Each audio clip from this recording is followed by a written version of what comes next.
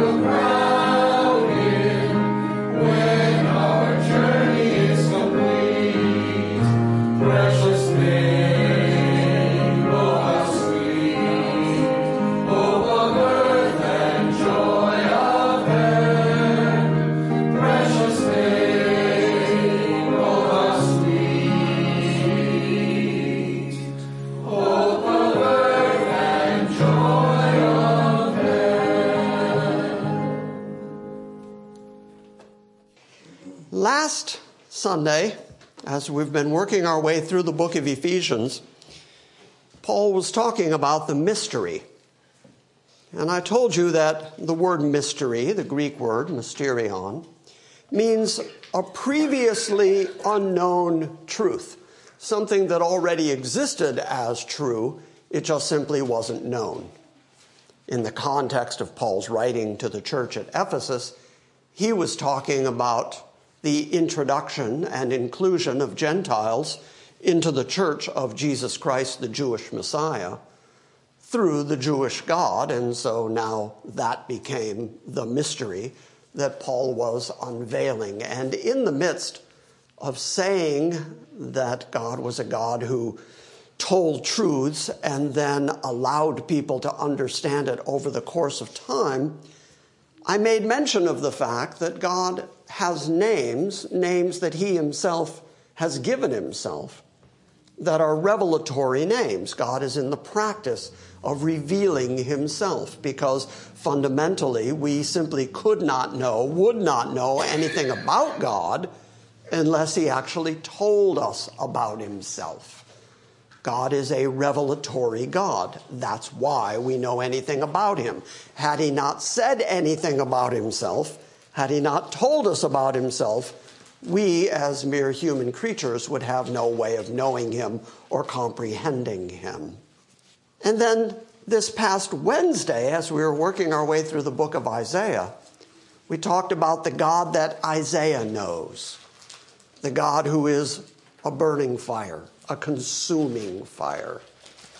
And we talked a bit about the fact that that notion of God as a judge, that notion of God as so righteous and so holy that his holiness demands appropriate justice, that's a God that seems largely unknown in the church these days, because people have invented a much more likable God, a much more squishy, lovable God than the God who is actually described in the Bible.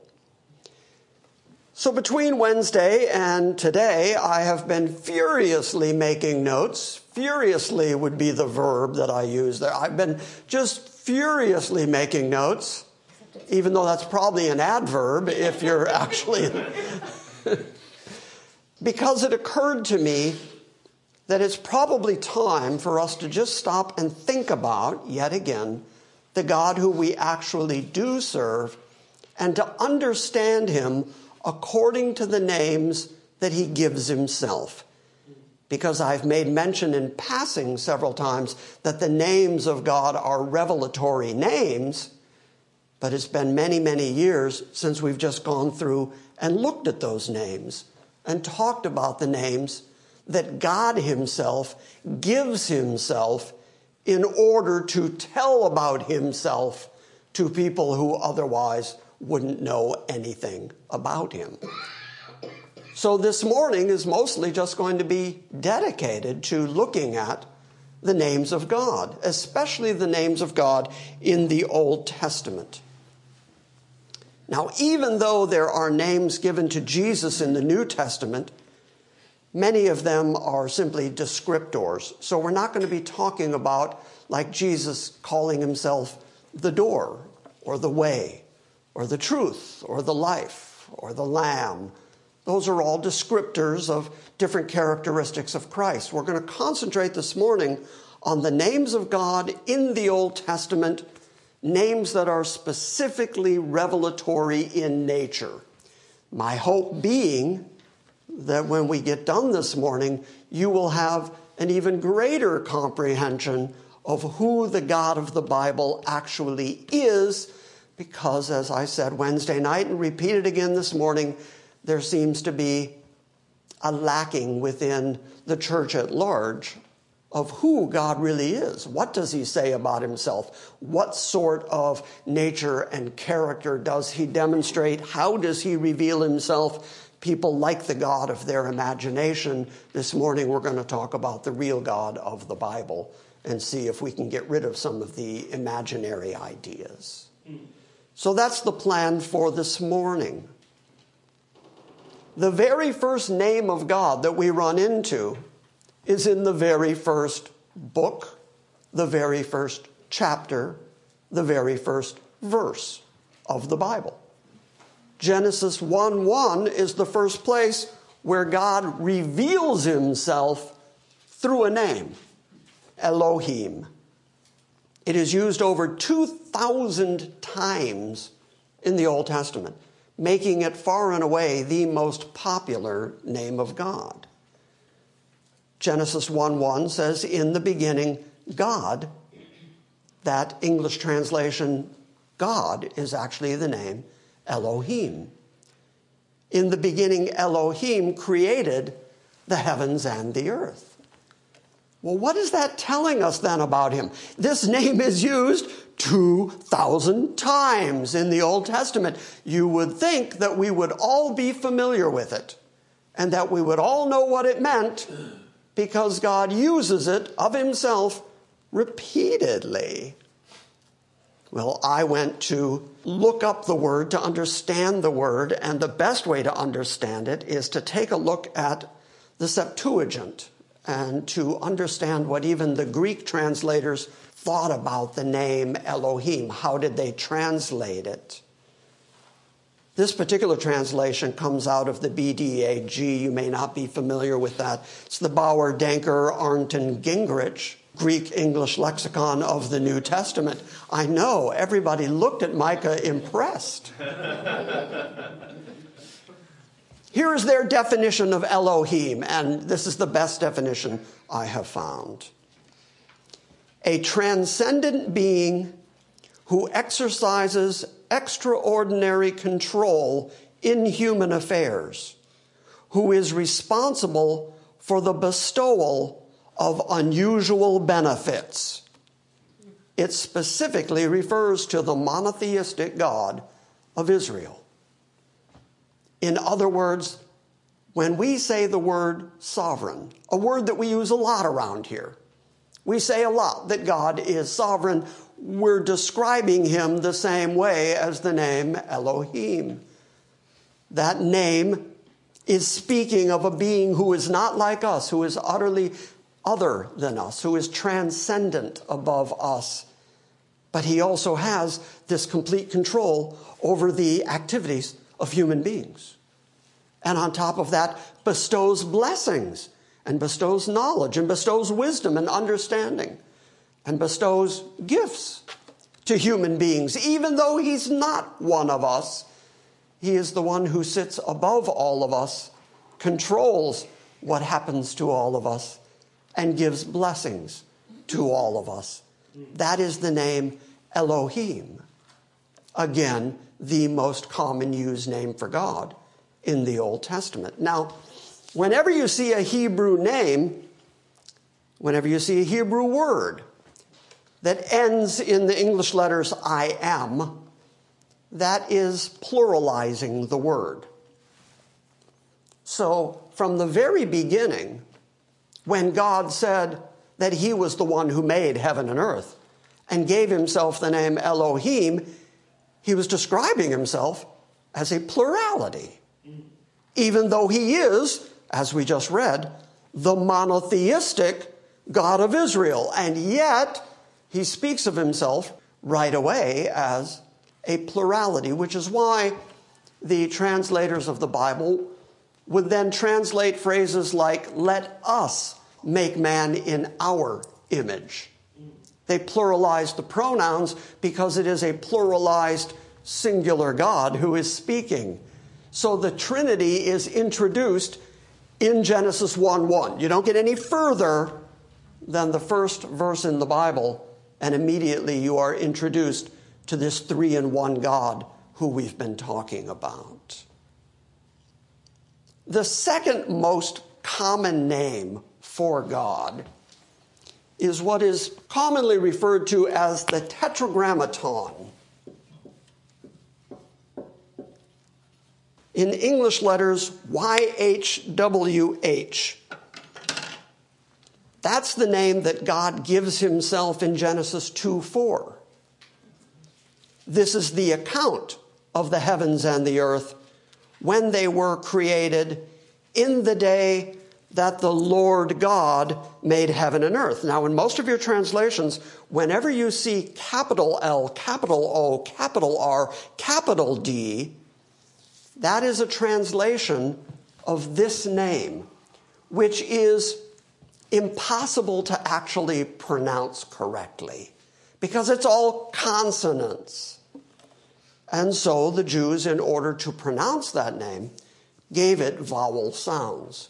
And so typically it is pronounced Yahweh.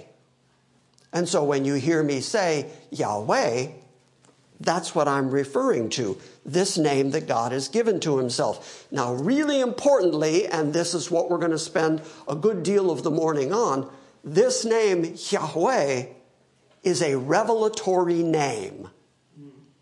As we continue looking into the ways that that name has been passed down to us and through the generations of Israel and through the generations of the church, you're going to see that God uses this particular name in order to tell us things about himself. So it's a revelatory name. According to Jewish tradition, that name is too holy a name to say out loud. That mere human beings, men of unclean lips, who dwell among people of unclean lips, that would be too high and holy a name for we unclean people to actually say. The Hebrew letters, though I don't know how to write them, and you would read them from right to left, are Yud, He, Vav, He. And so this is the English transliteration of those letters, YHWH. While Yahweh is first used in Genesis 2, God doesn't reveal himself as Yahweh until Exodus 3:2, which says, "And then the angel of the Lord," the angel of Yahweh. This is God beginning to reveal himself to Moses. So he sends his angel to speak on behalf of Yahweh. The angel of the Lord appeared to Moses in a blazing fire. You know the story, from the midst of the bush. And he looked, and behold, the bush was burning with fire, and yet the bush was not consumed. And then God begins telling Moses who he is and what he's about. It's in that context that Moses asks, once God gives him the command, "Go tell Pharaoh to let my people go," he knows that Pharaoh has this whole pantheon of gods. He knows that Pharaoh has a god for everything. So Moses quite naturally asks, well then, since you say I'm supposed to tell Pharaoh to let your people go, who are you? Yahweh says, "I am that I am." This is God revealing himself. I am the God who is. All the other gods don't actually exist. I am the God who exists. I am. And so oftentimes the Tetragrammaton is defined as the God who is. Because in the first place where he reveals himself as Yahweh, he then reveals about himself that he is the God who actually exists. You go tell Pharaoh, "I am sent you." I was reading the other day, I was thinking about whether I was going to tell you this. I was reading the other day about the Legacy Standard Bible. This is a Bible that comes out of the Master's Seminary, John MacArthur's organization. And in the preface to the Legacy Standard Bible, they help define Yahweh. They help to define this word. And so I'm going to read to you from the preface of the Legacy Standard Bible. It says, in the scriptures, the name of God is significant, and understandably so. Traditionally, the translation God renders the Hebrew word Elohim. And likewise, the word Lord is a translation of Adonai, which we haven't talked about yet. That'll be the next name. But in the Legacy Standard Bible, God's covenant name is rendered as Yahweh. So they add the syllable sound A and E to it so that it's a pronounceable name. The meaning and the implication of this name is God's self-deriving, ongoing, and never-ending existence. Those three words, that God is self-deriving and also ongoing and also never-ending, is kind of the essence of God saying, I am. I simply am because I am. That's who I am. He is self-deriving. That means nobody created him. Nobody started him. He doesn't have a beginning place. He exists because he exists. He is self-deriving. He is ongoing, and he has a never-ending existence. Exodus 3:14 and 15 shows that God himself considered it important for his people to know his name. He revealed his own name to us. And then, because of the Jewish tradition that thought that name was too high and too holy, they started using other versions or other nicknames for God rather than the name that God said about himself. And so the Legacy Standard Bible is trying to return to the name of God that God himself gave himself. And I agree with that. Reading again from their preface, it says, the effect of revealing God's name is his distinction from all other gods and his expression of intimacy with the nation of Israel. Such a dynamic is a prevalent characteristic of the scriptures as Yahweh appears in the Old Testament, that name of God, over 6,800 times. If God calls himself, here, I'll put it this way. My name's Jim. You all know that, right? Mm-hmm. But if you all decided to give me a nickname so that you couldn't say the name Jim, you wouldn't say the name, hey, old bald guy, or whatever nickname you opted for, at some point I'm going to say to you, you know, you can use my name. My name is Jim. I'm going to know if you say that name that you mean me. It's the same thing with God. God has revealed himself by his name Yahweh over 6,800 times. But now when we read modern translations, we read the word God or we read the title Lord and we don't call him by his name. And he has revealed himself by his name. The Legacy Standard Bible goes on to say, in addition to Yahweh, which is the full name of God, the Old Testament also includes references to God by a shorter version of his name, which is Yah. By itself, God's name Yah may not be as familiar, but its appearance is instantly recognizable in Hebrew names and Hebrew words like Zechariah, which means Yah, or God, remembers. That's what Zechariah means. Or a word that we all use all the time, hallelujah. We're saying praise, glory to God when we say hallelujah. And so that is also a shortened version of this name, Yahweh. Okay, now I mentioned a moment ago that there was a third name that is very common, very popular in the Old Testament, and it is the word Adonai. That word means the Lord, the Master. One of the definitions I found for Adonai is the absolute sovereign, the divine king.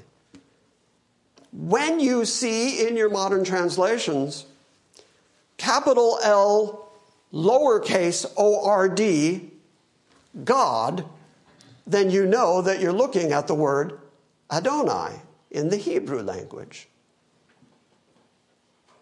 In the Old Testament, Adonai occurs 434 times. Okay, so 434 for Adonai, 6,800 times for Yahweh, over 2,000 times for Elohim. Wouldn't you think we as Bible-believing Christian folk would be more familiar with those names? Because these are the names by which God is communicating with us. Adonai occurs repeatedly in Isaiah. It's one of Isaiah's favorite names for Adonai Yahweh, the Lord God. You see that phraseology over and over again. Lord God, Adonai Yahweh. It occurs over 200 times in the book of Ezekiel alone, so the prophets are very familiar with it and very comfortable using it. But it's first used in Genesis 15:2. All three of these names, these very common names that God wants us to know, all appear in the first couple chapters of the book of Genesis. As soon as God began talking to human beings, he began revealing himself via these names. Genesis 15:2 says, after these things, the word of the Lord, Yahweh, the word of the Lord came to Abraham in a vision, saying, do not fear, Abram. I am a shield to you. Your reward shall be very great. But Abram said, Lord God, Adonai Yahweh. He knew it was Yahweh, but he also wanted to speak of Yahweh as his absolute Lord and Master, the sovereign one who is over him. And that's what that word combination means. When you see capital L, lowercase O-R-D, God after that, it is always a combination of Adonai, Yahweh. And so when you say that name, when you read that name, recognize that that is God revealing to you that he is not just the God that is, but he is the God who is the absolute sovereign and Lord over everything and everyone. So even when you say the name God or Lord God, you are admitting to what he has already revealed about himself, which is that he is indeed the sovereign. And that's why we use that word a lot here. Adonai is parallel to the names Yahweh and the name Jehovah. We're going to start talking about Jehovah this morning. During the 3rd century AD, in order to avoid contravening the commandment of God that says, don't take the name of the Lord God in vain, that is the reason that Adonai is oftentimes used as a substitute for Yahweh, even in our current translations. Rather than use this very high holy name, they would start substituting names like Adonai.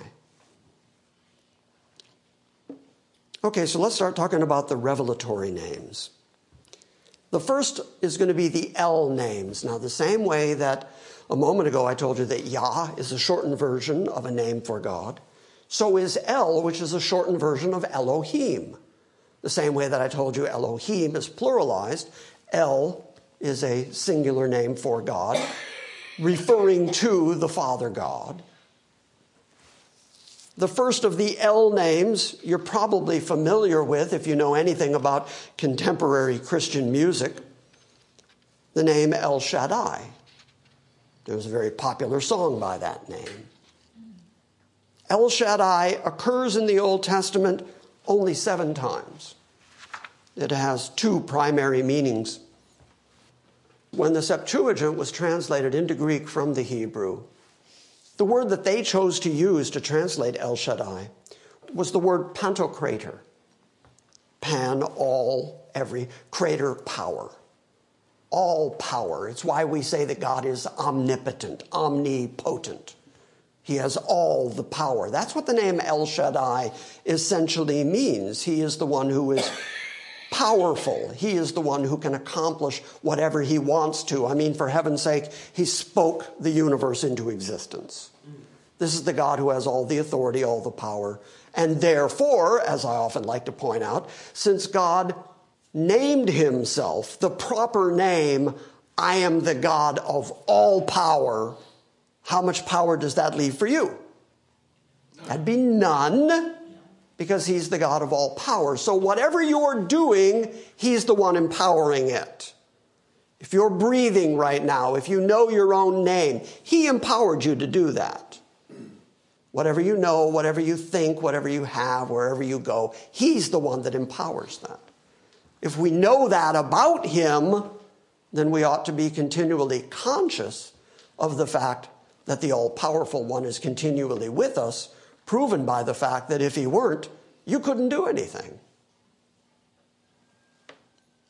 The first use of that name is in Genesis 17:1.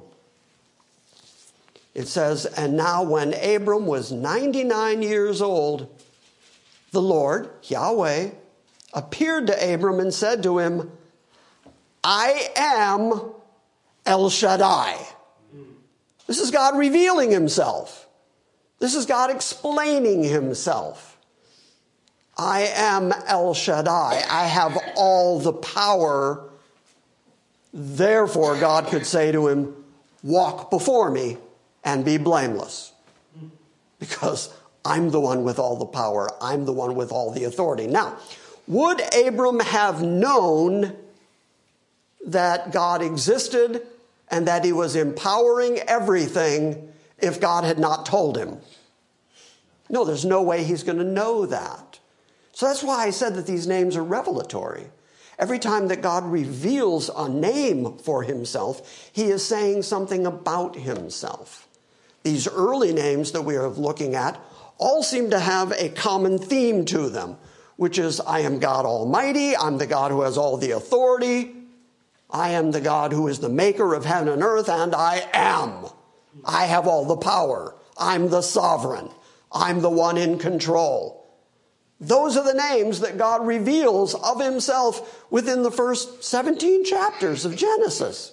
He starts right out by saying, let me tell you about me. I'm in charge of everything. I have all the power.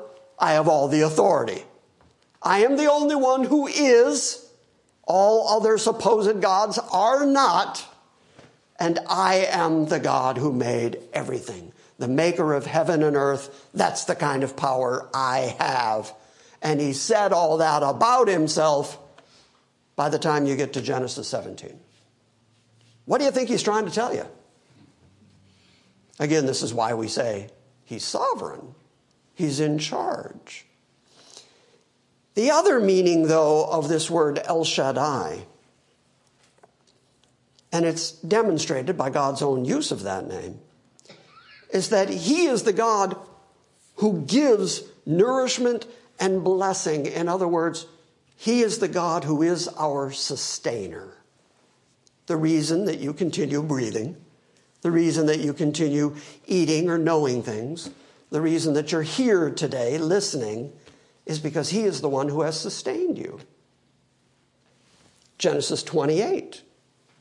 God reveals himself yet again and uses the name El Shaddai, but this time not within the framework of I'm God Almighty, but within the framework of I'm the God who provides. I'm the God who sustains. Genesis 28, I'm going to read the first 5 verses. So Isaac called Jacob and blessed him and commanded him, saying to him, you shall not take a wife from the daughters of Canaan. Arise and go to Padan Aram, to the house of Bethuel, your mother's father, and from there take to yourself a wife from the daughters of Laban, your mother's brother. May El Shaddai bless you and make you fruitful and multiply you, so that you may become a multitude of peoples. May he also give you the blessings of Abraham, to you and to your descendants with you, so that you may possess the land where you live as a stranger, which God gave to Abraham. So this tells us something else about the name El Shaddai, that the one who has all the power is also the one who is handing out everything we have. Which makes sense. If he has all the power, and then he's empowering absolutely everything, then whatever we have, whatever blessings have come our way, whatever abilities we have that are sustained, the very fact that we still exist, would all be under the hand of his sovereign power. So when you say the word El Shaddai, you're saying much more than he's the big, strong, in-charge God who's unfeeling and doesn't care about you. El Shaddai also reveals that he's the God who cares about you utterly and completely, who provides for you, who sustains you, and who is taking you through this lifetime because he is the one who has all the power. You got it? Yes, sir. El Shaddai is a really good name. You'll also find it in Genesis 35:11. You'll find it in Genesis 43:14 and Genesis 48:3. Because I can see the clock on the wall and there's still a long way to go, we're not going to take the time to read those. But pick up a Bible one day and have a look at them. And know that every time you read God there, you're talking about El Shaddai. The next El name is El Elyon. Have you heard this name ever? Because it's a great name. And it's a crime that we're not familiar with it. El Elyon means the Most High God, the lifted up God. The beginning of the book of Isaiah, soon as Isaiah begins to describe God, he says, I saw the Lord high and lifted up. He is the exalted God, the Most High God. That name, El Elyon, occurs 28 times in the Old Testament. It occurs 19 times in the Psalms. David speaks frequently of the Most High God. which makes sense because God, when he laid out his commandments, said, there's no other God before me. He's essentially saying, I'm it, I'm the only it, and I'm the top of the heap. I'm the only God. I'm the most high God. I'm the one at the top. Whatever there is in creation, whatever there is among people, whatever exists, I'm above it all. I am exalted and lifted up. I am the most high God. It expresses his extreme majesty and his highest preeminence. So when those two words are combined, El Elyon, it's usually translated as the most exalted or the most high God, like in Psalm 57:2. El Elyon is first used in Genesis 14. So these are all names that God has revealed to us right away in Genesis. There isn't a name yet that I have named that isn't found in the early going in Genesis, as God is revealing himself to human beings. Genesis 14, I'm going to read 18 to 24. This is the story of Melchizedek. And Melchizedek, the king of Salem, brought out bread and wine, and he was a priest of El Elyon. He was a priest of the Most High God. And he blessed him, Melchizedek blessed Abraham, and said, blessed be Abram of El Elyon, the Most High God. He keeps referring to God by this name. He is the possessor of heaven and earth. Okay, that helps define El Elyon. He owns everything. Heaven, earth, all of it, he's in charge of it. He owns it all. And blessed be El Elyon, the Most High God, who has handed over your enemies to you. But Abram said to the king of Sodom, I have sworn to the Lord God Most High. Now he has combined Yahweh with the idea of El Elyon. I have sworn to him. He is the possessor of heaven and earth, that I will not take a thread or a sandal strap or anything that is yours, so that you do not say, I made Abram rich. So that name, El Elyon, the Most High God, is revealed through Melchizedek, a priest of the Most High God. And so then Abram responds by using that name. We're both talking about the Most High God. The next El name is El Olam. El Olam means the everlasting God. Again, another characteristic of God. He owns everything, and he's in charge of everything. He's sovereign over everything, and he is the all-existent God. He is the everlasting God, the God of eternity, the God of the universe, the God who we refer to as the Ancient of Days. Olam literally means forever or eternity or everlasting. So El Olam can be translated as the eternal God. El Olam is first used in, guess what book? Genesis 21. You only get 21 chapters into Genesis before God reveals himself as the everlasting God. Genesis 21 verse 33 says, therefore he called that place Beersheba, because there the two of them took an oath. So they made a covenant at Beersheba, and Abimelech and Phicol, the commander of his army, got up and returned to the land of the Philistines, and Abraham planted a tamarisk tree at Beersheba, and there he called on the name of the Lord El Olam, the everlasting God. And Abraham resided in the land of the Philistines for many days.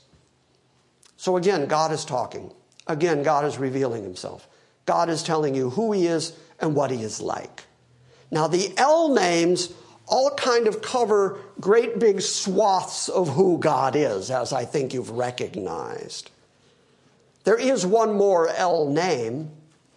And in fact, if you would, Tom, look up Isaiah 9:6. We're all going to be familiar with it. If you would, Steve, look up Isaiah 10:21. These are two of the places where you're going to see the name El Gabor, El Gabor is translated as the mighty God. This is the God who fights for you in battle. This is the God who defends you. This is the God who stands for you. Isaiah 10:21 uses the name El Gabor specifically of God the Father. Steve is going to read that now.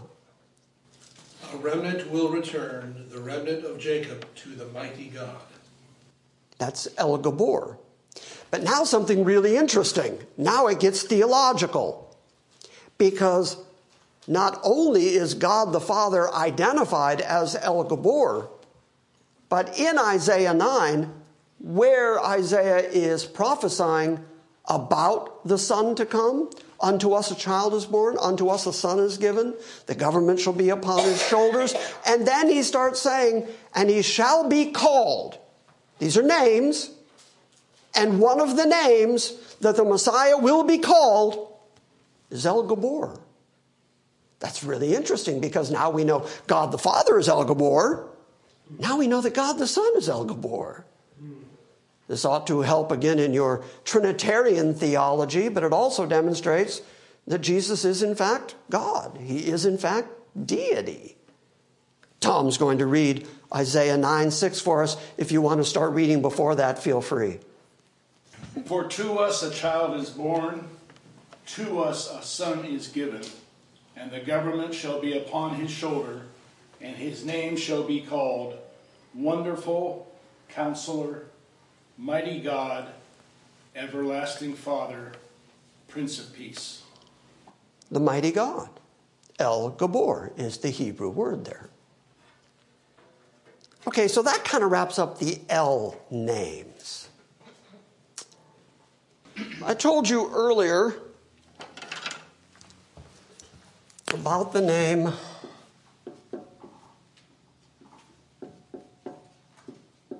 Adonai. And I told you that this name is unpronounceable.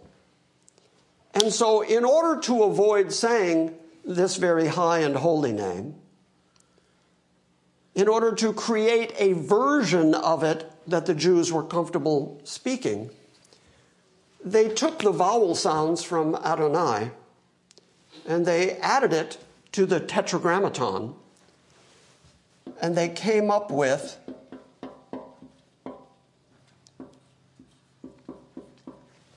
that's the English version of that name, Jehovah. The Hebrew is Yahweh. If you take those vowel sounds, add YHWH, Yahweh.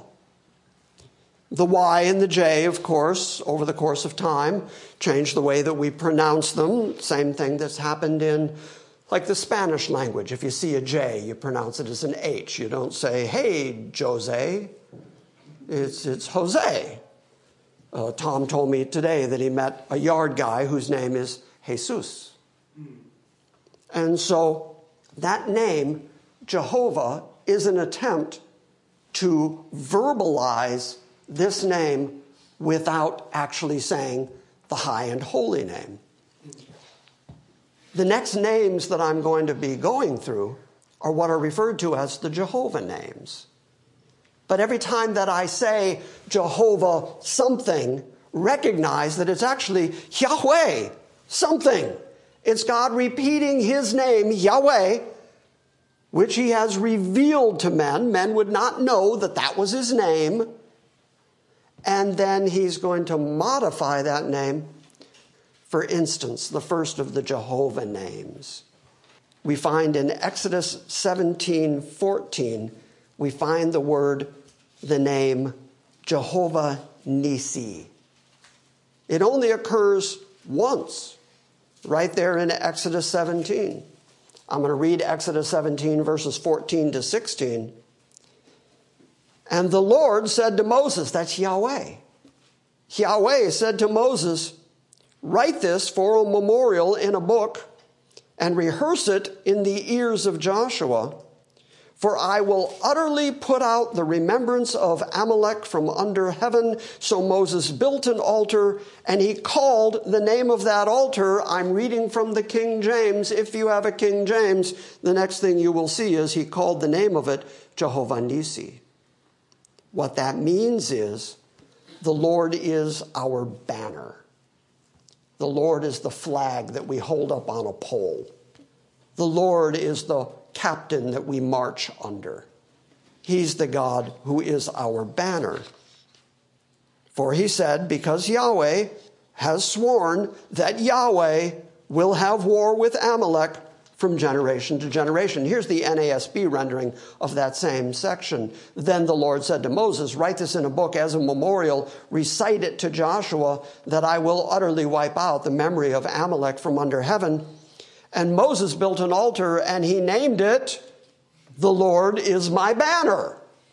So the King James didn't translate it. They just moved it from the Hebrew into the English translation, whereas the NASB actually translate it, and it means the Lord is my banner. The next name is Jehovah Ra'ah. Every one of you, when I tell you what this name means, every one of you will be able, guaranteed, to think of where it is said most prominently. Because Jehovah Ra'ah means the Lord is my shepherd. See, you all went to Psalm 23, didn't you? But that is exactly the name that David used to demonstrate another characteristic of God, that he is not just all-powerful. He is not just the banner under which we march. He is not just the creator and sustainer of everything, but that he is also tender, that he is also empathetic, that he also guides and leads us. You know, one of the characteristics of sheep, I don't know how many of you have ever raised sheep. Anyone here ever raised sheep? Bobby, up in New York, raised sheep, did you ever? No? Jennifer did, though. She raised sheep. Okay, so you can correct me on this if I'm wrong. When you're trying to move sheep, you can't push them, right? You lead them. You guide them. That's part of what it means when it says the Lord is my shepherd. He is drawing you. He is guiding you. He is taking you to safe places. All the things that David describes. He's making me lie down in green pastures. He's leading me beside still water. And so all of those characteristics describe the Lord who is our shepherd. The Lord is my shepherd. I'll have no need. I'll have no want. I got to tell you a quick funny story. It's funny how people read the Bible. I had somebody years and years ago say to me that he didn't understand Psalm 23. And he said to me, is the psalmist saying that he doesn't want God? He doesn't want Christ? And he said, you know, the Lord is my shepherd, I shall not want. I went, oh, you're kind of misreading the want part. What it means is the Lord is my shepherd, so I'll have no needs. He's going to provide for me. He's going to take care of me. That is part of who the God of the Bible is. So, Wednesday night, we saw that our God is a consuming fire. But on the opposite side, he is the God who is tender. He is the God who is a shepherd. He is the God who guides you through this lifetime. He is the God who provides for you. His rod, his staff, they protect you and they comfort you and they take care of you. So this again is something that you could not know about God if he didn't tell you that. If you only knew that God existed and that he was like he was at Mount Sinai, all thunder and lightning and a booming voice that scared the Israelites until they said to Moses, go tell him not to do that anymore. You go talk to him. If that's all you knew about God, you'd be terrified by that God. You'd live in constant fear of that God. Until he told you, I'm also tender. I'm also a shepherd. I also provide for you.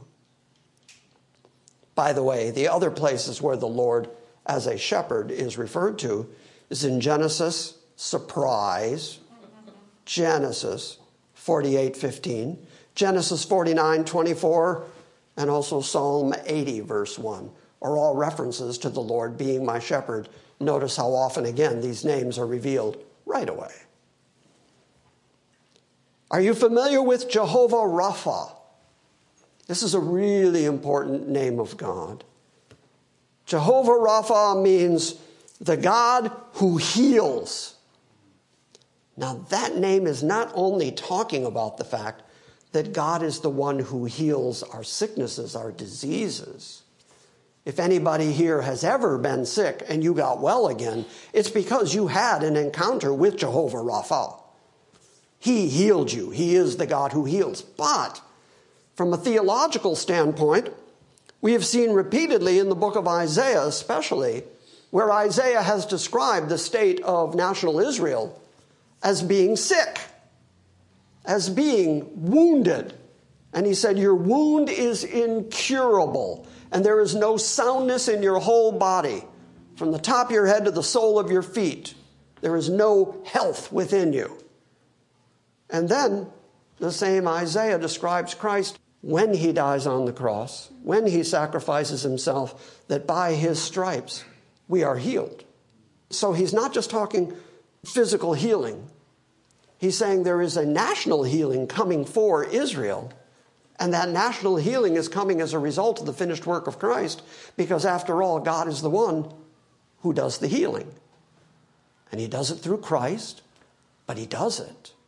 So, Jehovah Rapha, hold on to that name, the God who is in charge of healing. And of course, we know that Yahweh is our great physician. Exodus 15:26 says, and he said, if you will listen carefully to the voice of the Lord your God, Yahweh, your God, and do what is right in his sight, and listen to his commandments, and keep all his statutes, I will put no other diseases on you, which I have put onto the Egyptians, because I, the Lord, am your healer. That's God declaring that name for himself. I am Jehovah Rapha. Are you familiar with Jehovah Shammah? Have you heard that name? The reason I ask that question, I'm not trying to make people embarrassed that they don't know these things, but I'm hoping that you're getting a fuller comprehension of who God is and how gracious it was of him to reveal himself this way, and that the methodology that he used to reveal himself is through the names that he gives himself. So I hope you're coming away with a greater appreciation of who God is and what God's like. Jehovah Shammah means the Lord who is there. Very specific. The Lord who is there. The Lord who constantly exists. The God who is right there in the midst of whatever you're going through. Wherever you are, wherever in this universe you can point to, whatever in this creation, there's no place where you can say, oh, God's missing from there. God is everywhere. That's why we say he is the omnipresent God, the all-present. He's present everywhere all at once. We know that. We theologically declare that because he gave himself the name, I am the God who is there. The name indicates that God has not abandoned Jerusalem. And in fact, the only time that we see this name is in Ezekiel 48:35, as God is describing the new Jerusalem to come. The city shall be 18,000 cubits all around, and the name of the city from that day on shall be called, the Lord is there. Everywhere. The Lord, wherever you go in his creation, he is there, and he revealed himself as the God who's there. It's good to know, by the way, next time you're going through a really bad episode. Next time you're going through real trouble in your life. Have you ever heard yourself say or caught yourself thinking, where is God in all this? Just remember that he revealed himself as the God who is always, constantly, consistently right there. Jehovah Sitkanu. Do you know that name? That means the Lord is our righteousness. Okay, that's a very theological name. Where are we going to get our righteousness? How are we going to stand before that holy God and not be judged? How are we going to stand before that holy God and not be cast into outer darkness? How are we going to stand before that God and not be declared sinful before him? Or, as the book of Ephesians says, how are we going to stand in front of him and be called spotless and blameless? How does that happen? It's not going to happen because of us. It's not going to happen because we cleaned ourselves up and got so good that God accepted us on the basis of what we did. He's going to accept us because he is the Lord who is our righteousness. We would not know that. We would not know that theology. We would not know that God intends to infuse his own righteousness into us so that we are acceptable to him. We wouldn't know any of that had he not revealed himself as the Lord, our righteousness. The first Old Testament occurrence of Jehovah Sitkanu, it actually occurs 2 different times. It's first used in Jeremiah 23:6. Behold, the days are coming, declares the Lord, when I will raise up for David a righteous branch, and he will reign as king and act wisely and do justice and righteousness in the land. And in his days Judah will be saved, and Israel will live securely. And this is the name by which he will be called, Jehovah Sitkanu. This is the name by which he will be called, the Lord, our righteousness. Therefore, behold, the days are coming, declares the Lord, when they will no longer say, as the Lord lives, who brought up the sons of Israel out of the land of Egypt. But then they will say, as the Lord lives, who brought up and led the descendants of the household of Israel back from the northland and from all the countries where he had driven and scattered them, and they will live here in their own soil. So in the midst of that promise of the restoration of Israel, God reveals himself by another name again. He is the God who is the righteousness of not only us, but of Israel. How is God going to restore Israel? Yes, they have rebelled. Yes, they have sinned. Yes, they have broken his law. And so, is he going to put them away forever? He has scattered them. He has driven them out of their own land. Is he going to regather them? The Bible says yes. How is he going to accomplish it? Through his own righteousness. You're a sinful, depraved person. How is he going to accept you? By the very fact that he is the Lord, our righteousness. Tzedek, which is the word from which Sitkanu derives, means to be upright, to be straight, and hence to be righteous in Hebrew. Jeremiah 33 is the other place where you find this name. I've really got to move if we're going to make it. Behold, days are coming, declares the Lord. This is Jeremiah 33:16. When I will fulfill the good word which I have spoken concerning the house of Israel and the house of Judah. In those days and at that time I will make a righteous branch of David sprout, and he will execute justice and righteousness on the earth. In those days Judah will be saved, and Jerusalem will live in safety. And this is the name by which it will be called. This is now the name by which Jerusalem will be called, Jehovah Sitkanu. The Lord is our righteousness. For this is what the Lord says, David will not lack a man to sit on his throne over the house of Israel. Jehovah M'Kodesh is very much like the Lord is our righteousness. But even beyond that, the word Kodesh, you've heard me in the past describe the Holy of Holies. The Hebrew language is the Kodesh Kodeshim. The only difference between those two words is the I am, the pluralization of the second word. Kodesh means holy. And so God reveals himself by the name Yahweh M'Kodeshkem, which is the Lord who sanctifies you. So he is our righteousness, but he is also the one that cleans up our sinfulness. He is also the one who makes us holy. He is also the one who separates us. He's also the only cause for our complete and utter justification before him. In the Old Testament, it's used twice. It's first used in Exodus 31:13. Now the Lord spoke to Moses, saying, Now as for you, speak to the sons of Israel, saying, you must keep my Sabbaths. For this is the sign between me and you throughout your generations, so that you may know that I am the Lord who sanctifies you. I'm the Lord that separates you. I'm the Lord that makes you a separate people. I'm the Lord who chose you from all the peoples of the earth. I'm the Lord who sanctifies you. I'm the one who makes you holy. I'm the one who dedicates you to myself. It can also be translated as the Lord who sets you apart. The Lord who makes you separate from this world. Leviticus 20 verse 8 is the other place where it's used. As for the person who turns to mediums and to spiritists to play the prostitute with them, I will also set my face against that people and will cut him off from among his people. And you shall consecrate yourself, therefore, and be holy, for I am the Lord your God.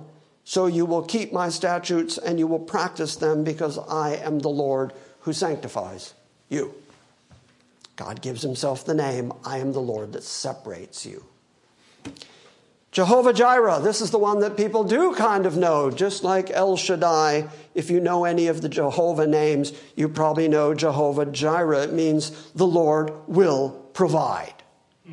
He's going to take care of you. In the Old Testament, Jehovah Jireh occurs only once. Guess which book? It's in the book of Genesis, Genesis 22. Again, God revealing himself as the God who provides. Genesis 22, starting at verse 11. Just then the angel of the Lord called out to him from heaven, saying, Abraham, Abraham, here I am, he replied. Abram was just about to kill his son.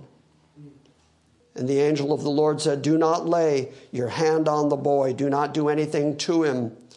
For now I know that you fear God, since you have not withheld your only son from me. Then Abraham looked up, and he saw behind him a ram caught in the thickets, caught by his horns. That means a substitute ram with his head in thorns. Can you draw your own parallel there? So he went and he took the ram to offer as a burnt offering in the place of his son, and Abraham called that place, the Lord will provide. Okay, so theologically, even the very fact that Jesus came to the planet, even though we have a substitute, even though we have a sacrifice, all of that is the result of the fact that God provided it all. God who's going to sanctify us, God who is our righteousness, also provided the means by which he was going to accomplish all that. He was going to accomplish it through his son, who he already provided, and he set out that scenario in type and shadow when Abraham was about to kill his son. And then there was a ram caught in the thicket, because the Lord will provide. Okay, you're all going to know this one. This is a feel-good one. Jehovah Shalom. You know shalom. It's peace. How many times have I, through the years, defined peace as the ceasing of againstness?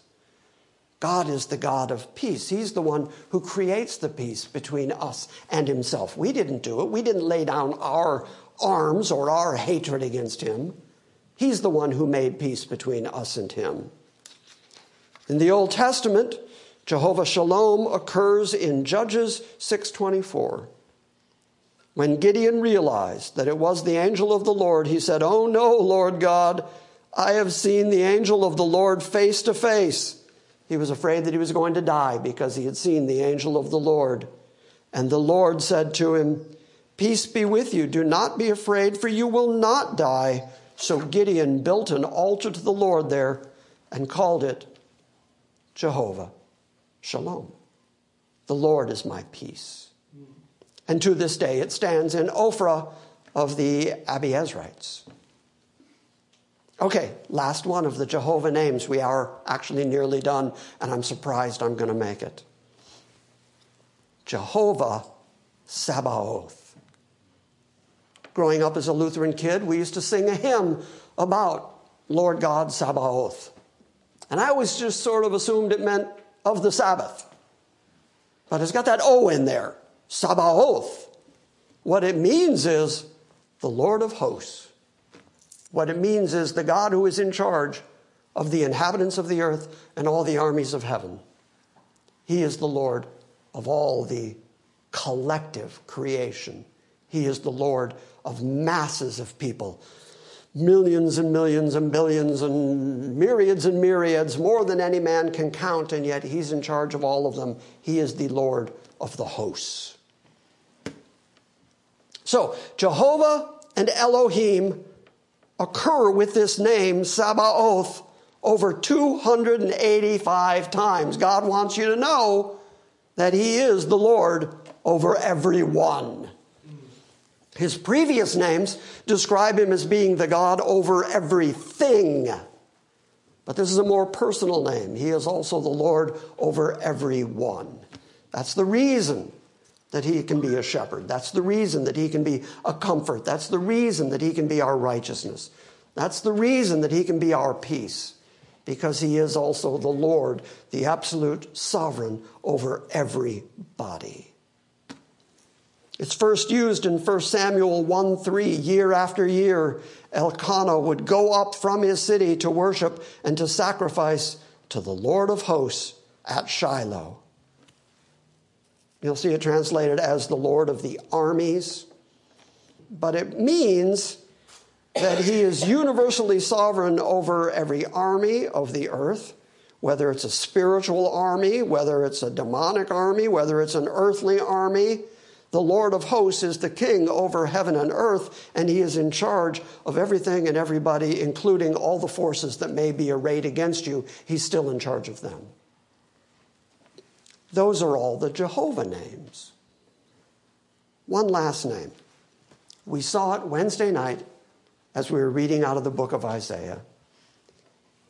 Our God, even though this isn't a proper name, this is a descriptor that he uses of himself 6 times. So I think it's significant that we recognize that this is something God says about himself. He says that he is Kana, which means he is jealous. He is the jealous God. It's used in the Old Testament, as I said, 6 times. First, it's used in Exodus 20, verse 5. As he was laying out his 10 commandments, God spoke all these words, I am Yahweh, your Adonai, who brought you up out of the land of Egypt and out of the house of slavery. You shall have no other gods before me. He identified himself by name, by the tetragrammaton, by the fact that he is the Lord, the master over everything, Adonai. You'll have no other gods before me. You shall not make for yourself an idol in the form of anything in the heavens above or the earth below or in the waters beneath. You shall not bow down to them. You shall not worship them. For I, the Lord, Yahweh, your God, your Adonai, I am a jealous God. That means that what is his is his. And he doesn't let go of what's his. And if anybody else tries to take what's his, he's going to defend what's his. And if what's his shows affection for any other god, he will rise up in jealousy. And he will separate you. You know, all the way back in Genesis 1, we read that God formed division between the woman and the serpent. It was actually a very gracious act of God that he separated and put enmity between the serpent and the woman. God is still going to do that because he's a jealous God. That's how he acts. If you belong to him and anything else, anyone else, any other God tries to claim you, he's going to defend you. He's going to fight for you because you belong to him and he is a jealous God. And that's a good thing to know about him. Part of the reason that you can't be lost, part of the reason that you will persevere through the end of your life, part of the reason that's all going to be accomplished on your behalf is simply because he is a jealous God. And he's not going to let you go. And he is going to fight for you. And he is going to defend you. And he is going to provide for you. And he is going to bring peace to you. And he is going to separate you. And he is going to call you to himself. And he is going to guide you through this life. And he is going to preserve you all the way to your heavenly calling. And he's going to do all that because he chose you before the foundation of the world. And once he decided to do that, He's going to work by his almighty sovereign power to make sure that what he has declared is going to happen. And all of that I am just describing, I am only describing it because those are the things he has already proclaimed about himself through the names that he has given himself. And so I think it's important that we know the names of God and we understand the names of God and we understand that he is Jehovah, he is Yahweh, he is Adonai, he is the sovereign God over everything, who is our shepherd, who is our provider, who is our peace, who is going to get us all the way home because he, after all, is jealous over us. You see why I wanted to add that word right there at the end? I hope when you walk out of here that this has been more than just an intellectual exercise. I expect that you've heard a name, hopefully today, that you didn't know before or had a chance to think about some attribute of God that you hadn't been thinking of. And you recognize that this is what God has revealed about himself, and so you bring yourself in line with what God has already said about himself so that you can say the same things about God that God says about God. I hope you walk out of here recognizing, praising, worshiping, celebrating that God in all his multiplicity of aspects that he has revealed to us. Because had he not revealed himself to us, there's no way any of us could have known him. You got it? Got it. All right, then grab a chorus book.